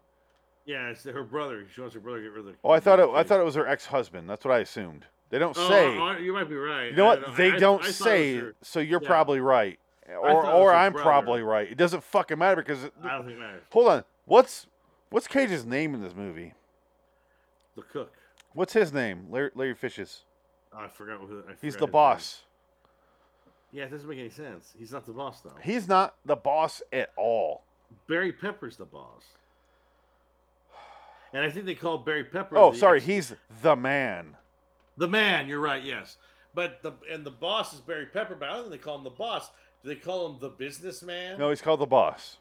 Is he called the boss? Yeah, I got it Okay. confused. I'm looking right now at IMDb. Okay. So it said Nick Cage, the cook, Larry Fishburne, the man. I did my second note. Okay, my first note of this movie is Redbox Entertainment. That's a real fucking thing. I saw that. I was like, oh god. Because I always said, does Nick Cage live inside the Redbox? He did for a time because this is that period where like 2014 to 2019 he was in the Red Box. I did that during my first episode, I think, when I watched The Trust. And I went, Oh. he's a Redbox man. He lives inside it. And I watched the movie. I go, that was a good movie. I really enjoyed that. Like, honestly, love that movie. Trust? The Trust. I told you about it with Trust? Elijah Wood. Yeah, and him. I didn't watch that one. Yeah. It's not amazing, but it's a fucking solid movie. And it's another character study movie, and they're not great characters, but it's a fun movie. Like, those two guys are just combating with each other the entire movie. They're fucking with each other, which I love. It works. This movie, it doesn't work. It doesn't work. It's the geography. Like, Nick Cage is literally, he's Cole Hauser, the executioner. Cole Hauser, Nick Cage, drive to Colombia from Bogota to Cartagena, Colombia. I looked it up. It's 17-hour drive. So and they beat the drugs there. They're trying to before they figure go on the out. boat. Well, the problem is it's not told linearly. They're trying to. The point of Cole Hauser and Nick Cage, who's Walter White in this. They're wearing the same outfits the whole time. Yes, and they're trying to track down where in the supply line of the drugs they're getting tainted. Yes. Instead of starting at the very end, which Where makes it's being way tainted. more fucking sense to me. Which is being tainted by Lawrence Fishburne, the man. That's where it's getting cut. Can I just He's say, doing it. Dick, if you and I were in charge of podcasts and we were putting out this show and suddenly you're watching this online and you go, there's a bunch of swastikas around my face. Who's cutting our supply here of videos? Exactly. Let me start with the creator of YouTube. Yes. Wouldn't you start with me? Right, yeah. Wouldn't you start with a guy who's last touched it? Who maybe didn't notice it and therefore didn't test it? Well, it doesn't make any fucking sense why you would start at the source. It makes sense Oh. with like a fire. Where's the source of the fire? We'll stop it there. But no, it's the drug. You start with Larry Fishes, who's a drug addict who doesn't make it to his daughter's piano or recital and jerks off into those weird booths that you see at like a like. Speaking of Leslie, no, it's not even Leslie Bibb at that point. It's no, he's at a porno shop and it's a view. He's watching two girls kiss. It's just like it's not even. He's doing it. He sees it for 2 seconds. He goes, ah! He pays it. He's almost there, and he's like, and they're like facing away. They're doing their lesbian show away from him. Like he sees their backs. Yeah, it's like he's like, lesbian, spines. I love this. It's like, I think those were the girls that end up being in his. He brought home later. They're the same girls. We'll find out right here. And what cracks me up. Okay, so the movie opens with a guy tied to a toilet seat. Remember? And he looks white. He looks white and he's skinny. It's supposed to be Lawrence Fishburne. The body type doesn't match at all. Question, because this is my second time seeing this. Oh my God, you're brave. So, I saw this movie the first time, and I had the same exact reaction the second time. I go, okay, that's Nick Cage. And the body next to the toilet, and he's bleeding, and he gets taken up. Thought, yeah. And then they show it the second time, and I'm like, oh, maybe, yeah, because I know at that point it's Larry Fishes. And I go, by the way, that's what I call him. Just deal with it. Larry Fishes. Larry Fishes. Hey, Fishes. Larry sleeps with the fishes because he gets kidnapped, his arm cut off, fed to dogs by Cole Hauser. And then Cole Hauser, I just want to mention, because I always bring up two shows in this show, because, not this show, but on our live streams, Yellowstone and Big Sky. I do have a note here, because Cole Hauser is the best character outside of, obviously, Kevin, in Yellowstone. He plays Rip on Yellowstone, and he's like the fan favorite on that show. Cole Hauser's absolutely fantastic in Yellowstone. I don't want to be sarcastic here. He's the reason I will keep watching the show. Him and Kevin Costner, they are fantastic. And I'm sitting there watching Cole Hauser in this, and I'm like, oh yeah, you were in this. I forgot, man. And then also Meadow Soprano. My wife walks into the room and she goes, wait, isn't that girl from Big Sky? And I was like, oh, fuck, you're right. She grows up to be a person on Big Sky. And it's so disappointing because Big Sky sucks. And you see that her nose changed. And From the also, time she was on The Sopranos to yes. when she's an adult. Yeah. And also, the guy on Big Sky is in Sopranos. The guy where Christopher walks in and shoots the guy in the deli for making him wait in season 1. Oh, Christopher shoots him. Oh, that's Yeah, right. shoots him in the foot. That guy, the Right, 90s okay, yeah, dude. yeah. He's a main character in first couple seasons of Big Sky. And I was like, oh my God, you're so right. So many people on these 2 shows with this one movie that we're watching. Yeah. Maybe it's the same casting director. Oh my God, it's crazy. But yeah, because this cast is unbelievable. They got a lot of good actors. It's just when you don't have a good director or a script, they're going to suck, and they all suck. They're all just boring and bland. And Barry Pepper's kind of having fun with the character. Nick Cage For is his just boring. 47 seconds of a scene. Yeah, I mean, he's just... Why Leslie Bibb is after them. Here's a problem with Yeah. this movie. It's a procedural. you can't Without say it- knowing it's a procedural. Yeah. The last 12 seconds are a procedural. Where she's like, I've been tracking. It's like, were you? Where the fuck? I haven't seen you in 27 minutes. Where have you been? She had to get a warrant. It took her a couple of days. But Peter Fasinelli's down in fucking Colombia as, what's his name? Number 1. And Leslie Bibb is agent in charge. Like, he has more scenes than she does. He's down there, like, he's like standing next to the guy, combing his hair in the mirror, and he's like right there with Nick Cage after Nick Cage gets betrayed by Fishes. Which we'll talk about that scene in a second, but I want to move on. He's right there next to him, and he's just like, it cuts to later, and Leslie Bibb's like, she goes to Cage's, he's the cook, and turns out he's a literal cook of food, not just drugs, which I guess was a twist. Yeah, that made no sense because who's Clifton Collins Jr.? He's the cook. No, 'Cause he Clifton makes the Collins drug. Jr. is the guy who, Makes the drugs. he's the courier or something, right? What's his name? No, he's making the drugs in the forest. His name is... He's the cook. He makes the drugs. He's not on this fucking list. Oh my God. He's like barely in the movie too. He shows up and then he gets. It's like that one scene where they juxtaposed the white people going to school and the Mexican people going to school in the beginning of the movie, where they had nothing to, because the little girl goes to school, the school bus, and then she drops the kids off. It's like this weird scene where it's superfluous. It's not needed at all. No, because you don't know who these people are anyway. It doesn't matter. He's so it's a weird the scene. farmer. Yeah. Because he makes the drugs. So, the only part of the movie I found interesting was this. Clifton Collins Jr. is the farmer. But he's the guy who makes the drugs. Which you don't cook cocaine, right? You just make it into a powder. Sure. I'm not a fucking drug guy. You're not a drug guy. I don't know how it works. I'm sure because I always see it. They do put it in some kind of thing, and they kind of shift it, and the residue comes out. You got the girls in their bras from fucking the girls in the bras. Yeah.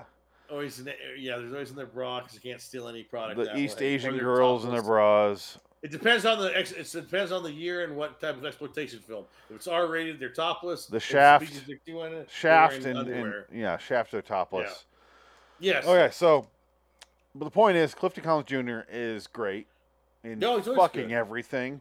He's a hell of an actor. And he just like, he has to do a hike, and he kisses his wife goodbye, and she's like, "Oh, make sure you come back for Jose. He's sick with the plague," whatever the fuck she says. Yeah. And then he's like, "I'll be safe," and he leaves, and like, I don't know, 6 miles into his 280,000 mile journey. However, there's no. So he's meeting with Nick Cage. Not yet. He meets with the Cage. No. He gives him the brick. Not yet. Eventually. Not yet. Okay. No. So this is him. This is how it's supposed to go. He halfway through his journey, he gets accosted by 2 guys in the jungle, and he shoots them because they're about to rob him. And he's like, "Bopa!" And he shoots the other guy again on the ground, buries them in stone.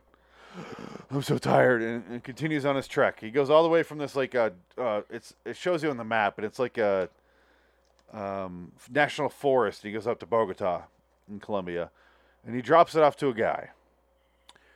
The guy gives it to another guy who's supposed to give it to the guy who flies the plane up to Mexico. And then in Mexico, they smuggle it over, or they just fly it straight over, is where I get confused. It doesn't really matter. Mm-hmm. But where Nick Cage comes in is he gives it... Okay, Clifton Collins Jr. gives it to his supplier, to the next guy in line, and then leaves. That guy goes horror crazy, spends a bunch of money at a brothel, and then goes back the next day, and two guys from a rival cartel, as far as I know, kill the cops. Yes! Well, that's the other problem I had. They... Yes, yeah. There's some problems here. They kill these guys are stealing the drugs, so they kill the border cops. Federales. They kill the federales. They leave the federales on the street in their underwear, where you can see them, so you know they're fake federales wearing the outfits, because they're right there in the open. They're not even covered. They're just sitting right there in front of the truck stop. It's so stupid. These are two dumbest Mexican hitmen I've ever seen. And then, of course, Nick Cage and Cole Hauser's right there. They appear out of nowhere and kill them and get the drugs moving to the next phase, which is to get on a boat, and it goes across the sea to South America. No, it's not South America. It goes to Central America. But it's like a 17-day trek. But Nick Cage gets there first. Oh, it's told out of order. I will give it that much credit. The same clothes. No, not Nick Cage. I'm saying this stuff all happened before Nick Cage even left. No, Nick Cage is there. No. He shows up. He's there. The stuff with them in the background happens before that. So they go from Colombia and they go around the South America or Central America, and they go to halfway through. Yeah. And then it goes from there to Monterrey, Mexico, which is where, by the way, Richie had some problems with some vampires that killed his brother. I'll just say that. Oh. No, Richie is the one who died. Sorry. Do you know where El Rey is? You know what that is, Kate? Monterrey's just short of El Rey. Is that what it is? Well, they're supposed to go to Monterrey. Yeah. I think eventually. El Rey. No, El Rey is where they went. Is that where it's going? Yeah. Titty twister. I might be a bastard, but I'm not a fucking bastard, Kate. Yeah. You gotta throw Kate in there. Kate. Go home, Kate. Okay. I'm watching the video now. He's about to kill the two federales, and then here we go. Here's the cut. All right. Nick Cage shows up with Cole Hauser. I'm just going to show this because these two guys just killed the two federales. They're right there. They're on the sidewalk. On the sidewalk. They're not covered or anything. It's hilarious. These two guys are like, doo-doo-doo. The sidewalk's right here. They're literally right there. I think they show it in the other shot, and it's the sidewalk's over here, like they're across the street. But yeah, it's pretty obvious. You could literally see them from where that truck is. Well, here we go. You can see the body. Oh, here it goes. Yeah. Fuck, it's really hard to do this sometimes. Oh, you're going way forward. I know, I'm trying to skip. I'm trying to confuse it and go back. Oh, he's breathing. But that is the end of that scene. Where the cops are still there and apparently breathing. He's Anthony Anderson at the end of The Departed, just breathing, open on camera. I didn't notice that. I watched it in the theater, like I said, like 7 times, and I'm like, really? Stop breathing. Like, he's still supposed to be dead, but maybe he's still alive technically. So it kind of like put that aside. I'm like, all right. I'm like, Marty, come on. How do you not notice that? Oh my God. Come on, Marty. No,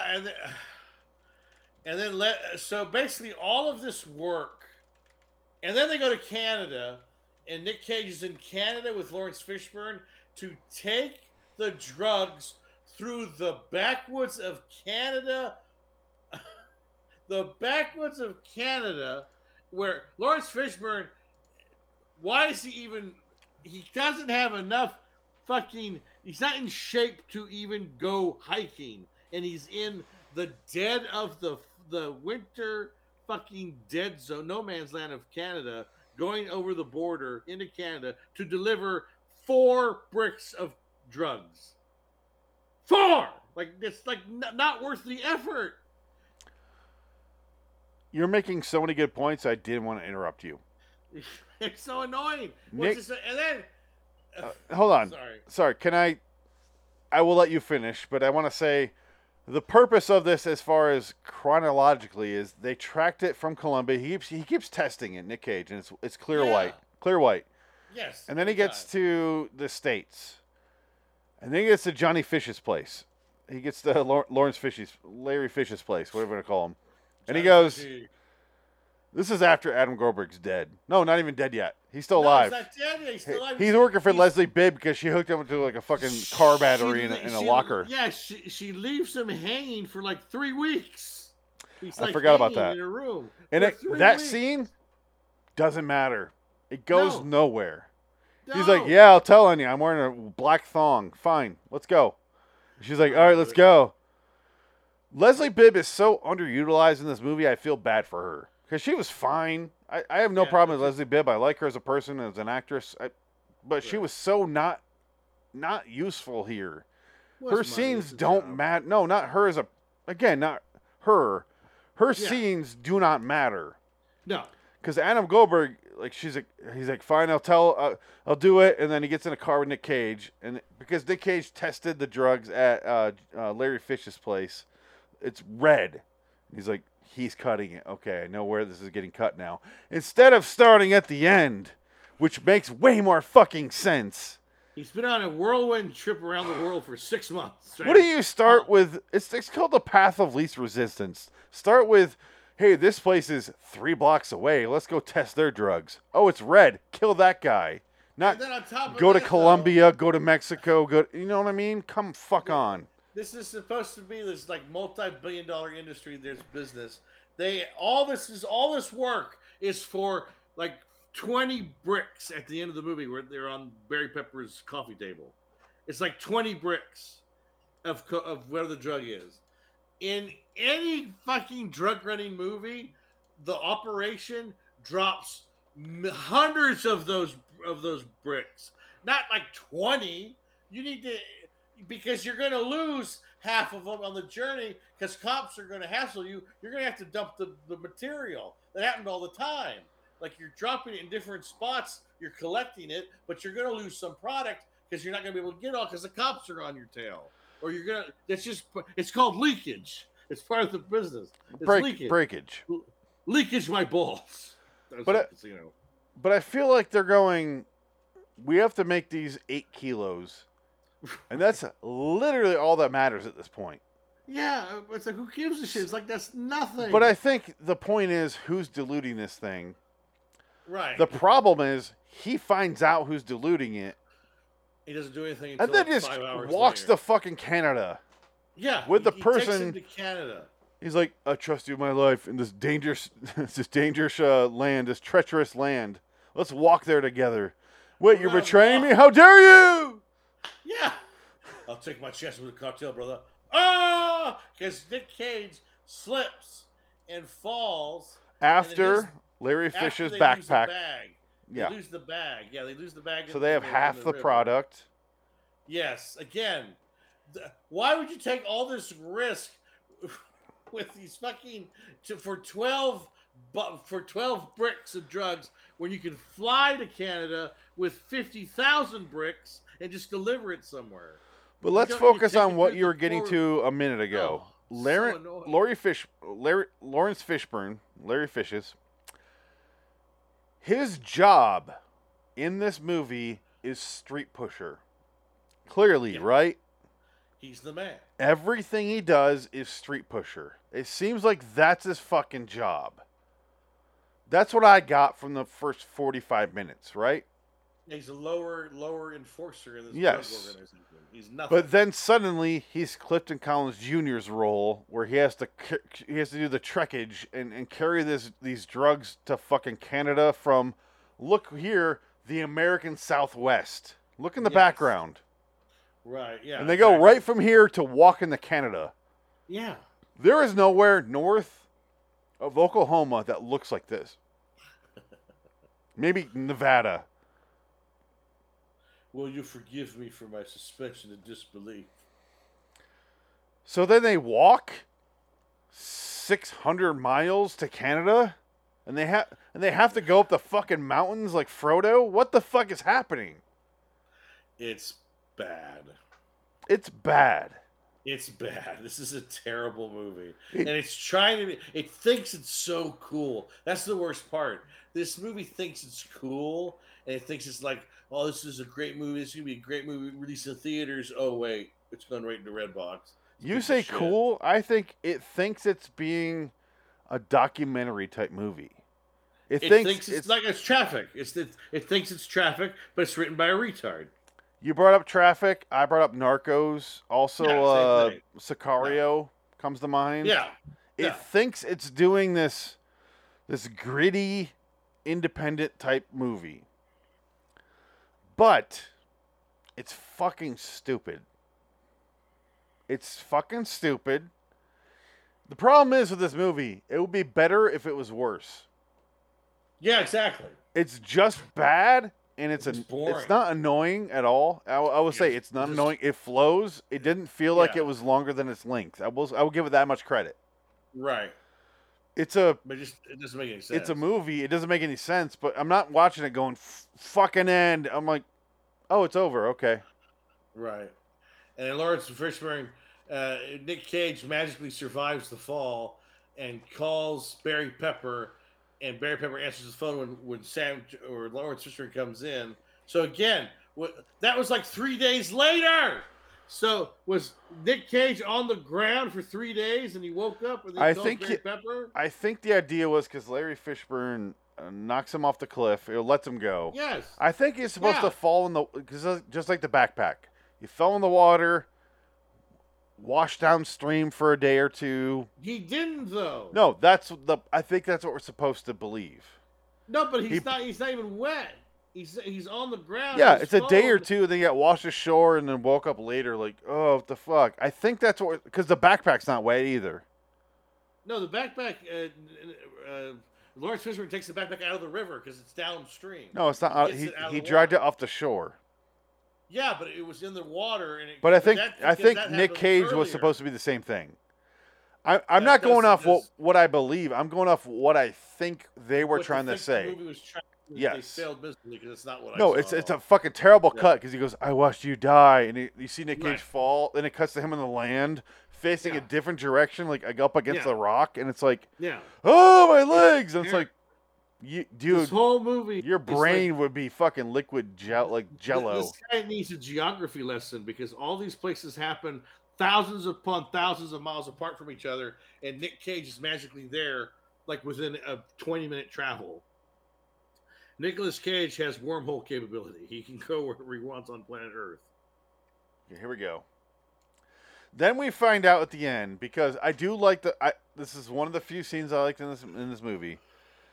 When they are amusing Larry Fish's character, where they go, good job getting us these 8 kilos of drugs. Good, like seriously, good job, man. You need a promotion. He's like, yeah, well, that's what I do. Cigar, goes to the bar, has a cigar. They want you to go to Colombia.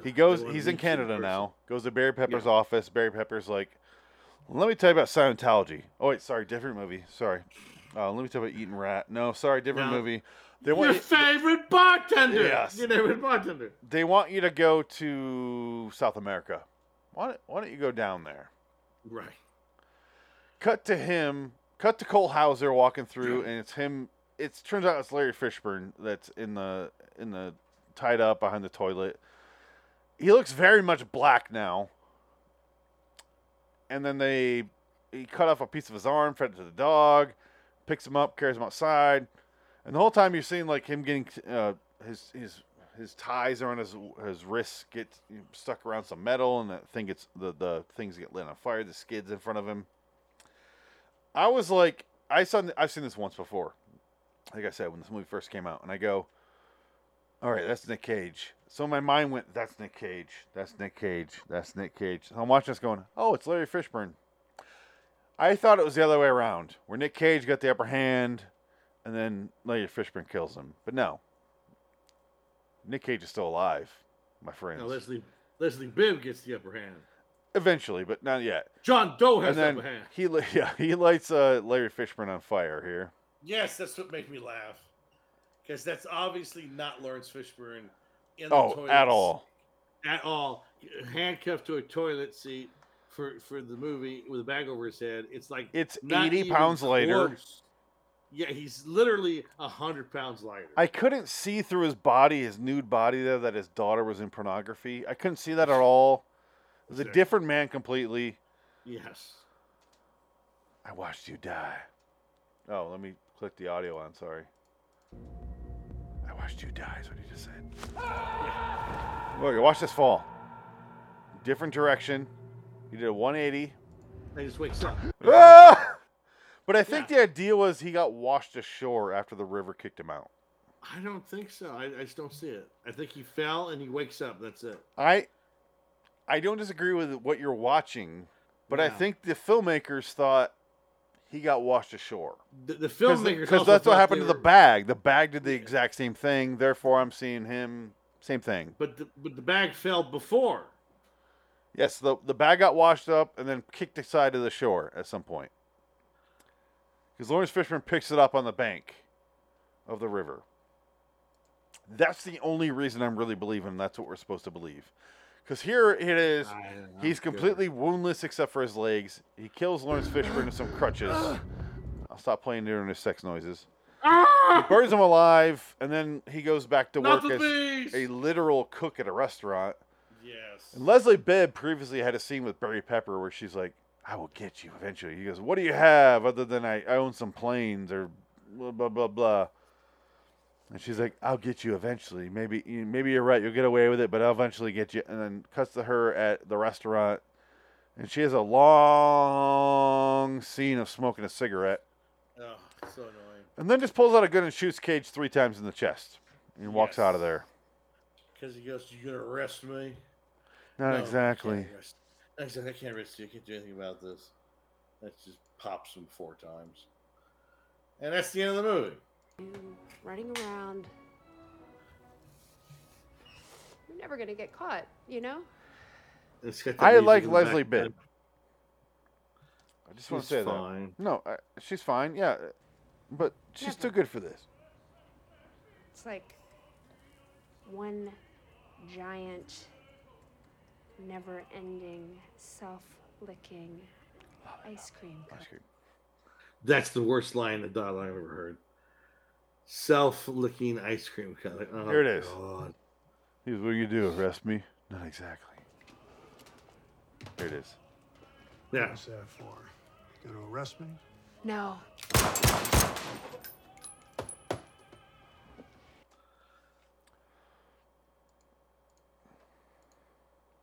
Here's some movies I don't like that seem like they would work in practice. Out of the Furnace.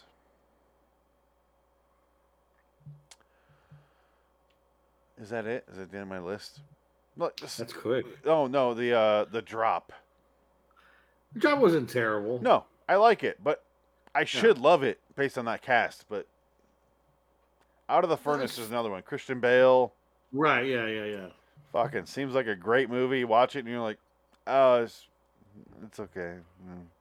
It's fine. It's serviceable. But I have no different opinion in this movie than those movies. Oh, I would say those movies are vastly They're superior made to better, this but this Vastly this is superior. What's that Brad This Pitt is- one where he has a shotgun? Oh, Killing Them Softly? Killing Them Softly is Yeah, another Killing one. Them Softly? Yeah, that's another one. Where I go, that's a good movie, but I should love it, but I just don't care. Right, yeah. Just fails. Fails at what it's trying to do. It's This just is America. fake, gritty, fake independent and fake gritty. That's what it feels like it's synthetic, fake, and gritty. Well, it's also every kind of movie that's made for Redbox and Netflix and all these streaming services, when it's like, this is a Netflix original, it's synthetic fit movies. That's how I feel. Because they're made to look like real movies, but they're not. Like Red Notice, Bird Box. Like you watch those movies and the 12 Angry Men or whatever it was with Chris Hemsworth and the Charlize Theron movie where she's like an immortal. Like you try to, I've never watched Eternals? any of these movies. Yeah, or Army of Dark, or Army of One, or the Zack Snyder awful movie, Vegas zombie movie, Army of Dead. Army of the Army Dead. of the Dead. And all those movies, they're trying to pretend to be real movies, and they look like shit. They're not real. They feel like they're fake movies. That's what I put these as. And this is a fake movie, yeah. It's not a. This one actually is a decent movie for a Redbox movie. I will say that. I will give it that much credit. I've seen Redbox movies where I'm like, oh, fuck, like this is terrible. And this one I'm like, wait, what? What? Who? How? I was more confused. I wasn't like bored. I wasn't. Yeah. It clipped along at a decent pace. Yeah, it did. But I was just perplexed at everything that was happening. Yeah. I was like, what? Who's that? Why there? What? Why? Why is Nick Cage here all of a sudden? He's like the fucking magic He's man. out of the He'll show movie up for anywhere. 40 minutes and he suddenly appears as He I pops up. lived. You will die. Like, yeah, he does his weird little speech there. All being said, I give it a 5. I give it a 10. No, I give it a 4. I hated it. Yeah, you hate it more than I did. I did. I was pissed off watching it. I give it. I- I'll give it a 3. Fuck it. I'm giving it a 3. I Okay, hated it. fine. That movie sucks. I did like when they showed the price of kilo, the price per pound per kilo, and it was like Sure. it started off like $5,000 or $400 Yeah. or something like that, and it was like Something like that, yeah, 24,000 by the time I got to the end of Canada. I like that. That it felt like they had really good ideas. They just didn't know how to do it, and that's all I can really say. Like my harshest criticism just says you failed. And that's as far as I really want to go with that. It's just, I give it a 5. Like, it was almost a decent movie, like, with some changes to the script that made sense. I did compare it to the Rip Van Winkle caper of wow. Twilight Zone. Wow, that's a stretch. Because he kills people with gold and carries their gold and can't survive anymore and has to trade it for water. And I Sure. felt like that's what Larry Fishers was doing with the cocaine in the snow. But yeah, let's end this. With that being said, clearly bringing up the dead wins, right? I mean, do we have to really compare that? No. All right, so any parting words of wisdom on this movie? What the fuck? That's not good. I use my Die Hard with a Vengeance. Die Hard with a Vengeance, yes. I just want to say, no, I got nothing. It's not good. What does it have? 5.4 in IMDb. Yeah, with 8.1 thousand. Jesus, that's too high. Ugh. God damn it, honey. No, thank you. It's just kind of, it's lackluster. Oh, This big is supposed to time, be my birthday episode where I was like, let's celebrate Nick Cage. And now and I'm all mad that. and sad and I want to eat a bullet. We should have done these in reverse, where it was. We should have, yeah. We did it like this. Instead of, yeah. Yeah. Oh, well. Well, this is a versus episode. Winner, right? Oh, absolutely. Without question. Winner, right? Oh. Last season. I own this on Blu-ray. Oh, my God. How much did you pay for it? Or did you steal it from the Red Box? Hold on. Oh, my God. Disc made in Mexico.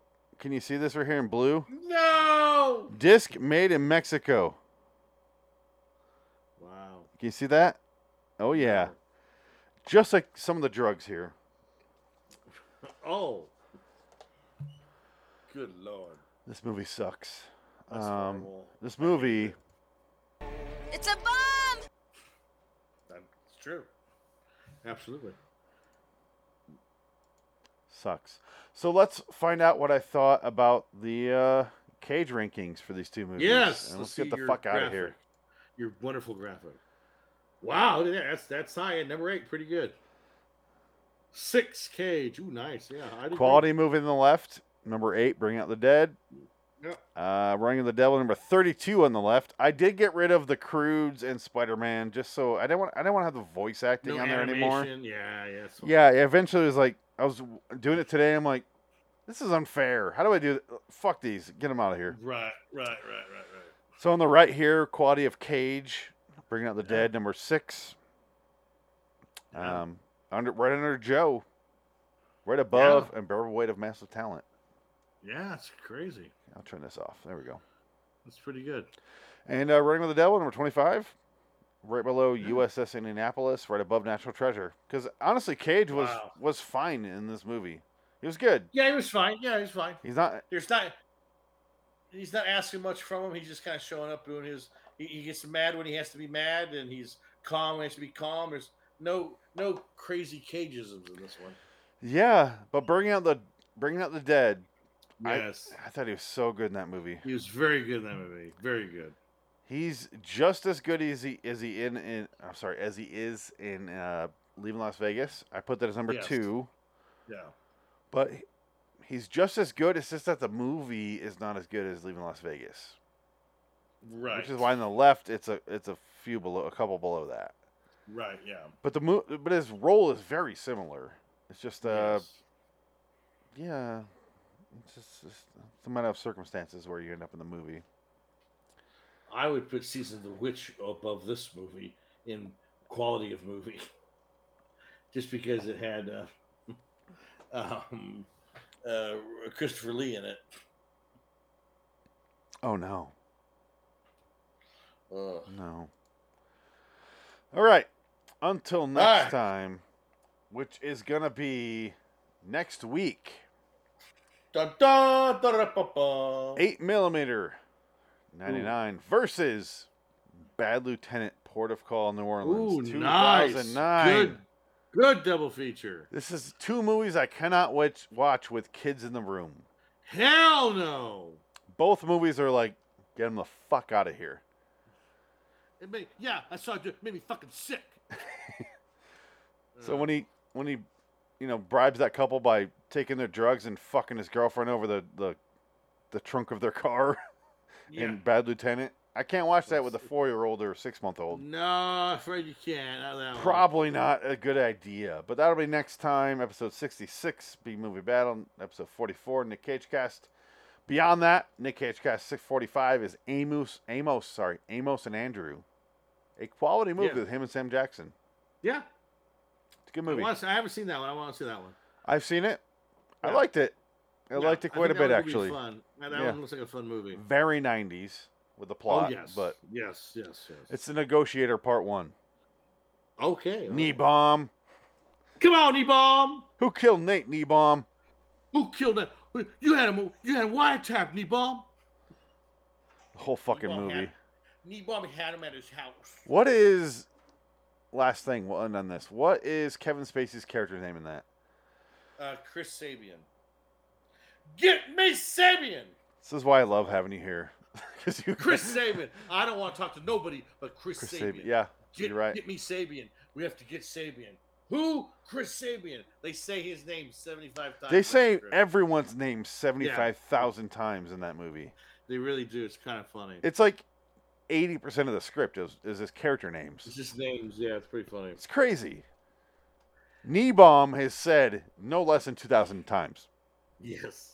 I can't tell you who Kneebomb is. J.T. Walsh. I thought so. Yeah. But I wasn't 100% Who died before that movie came out. That was his last movie. Well, he also got killed halfway through this movie. He does get killed halfway through the movie. When they shoot him, the SWAT team comes on, look at that. That was assassinated. 3 times. Chris Sabian assassinated Kneebomb. They say it so many. Anyway, so. And then even Sam Jackson has a line. Tony Romo was just starting to like you. He even refers to himself. His name is Tony Romo, the quarterback from the exactly, Cowboys. Yeah, except he has no back problems and he doesn't fall down all the time. But he's doing great commentary where he's predicting what quarterbacks will do. Is he? Until next time, in the meantime, I'm Phoenix West. So long, citizens.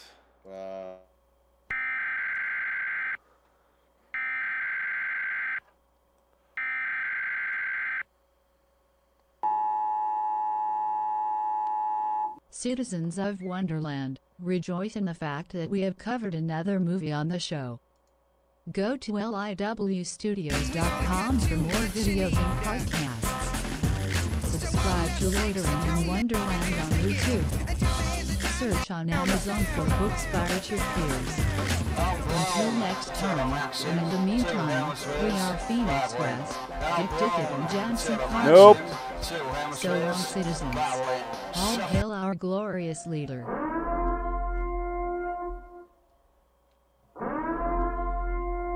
Shut off the fucking show now. It's your barbecue and it smells good. It smells so good. There it is. Get on your motherfucking knees. Oh, that movie's terrible. Woo!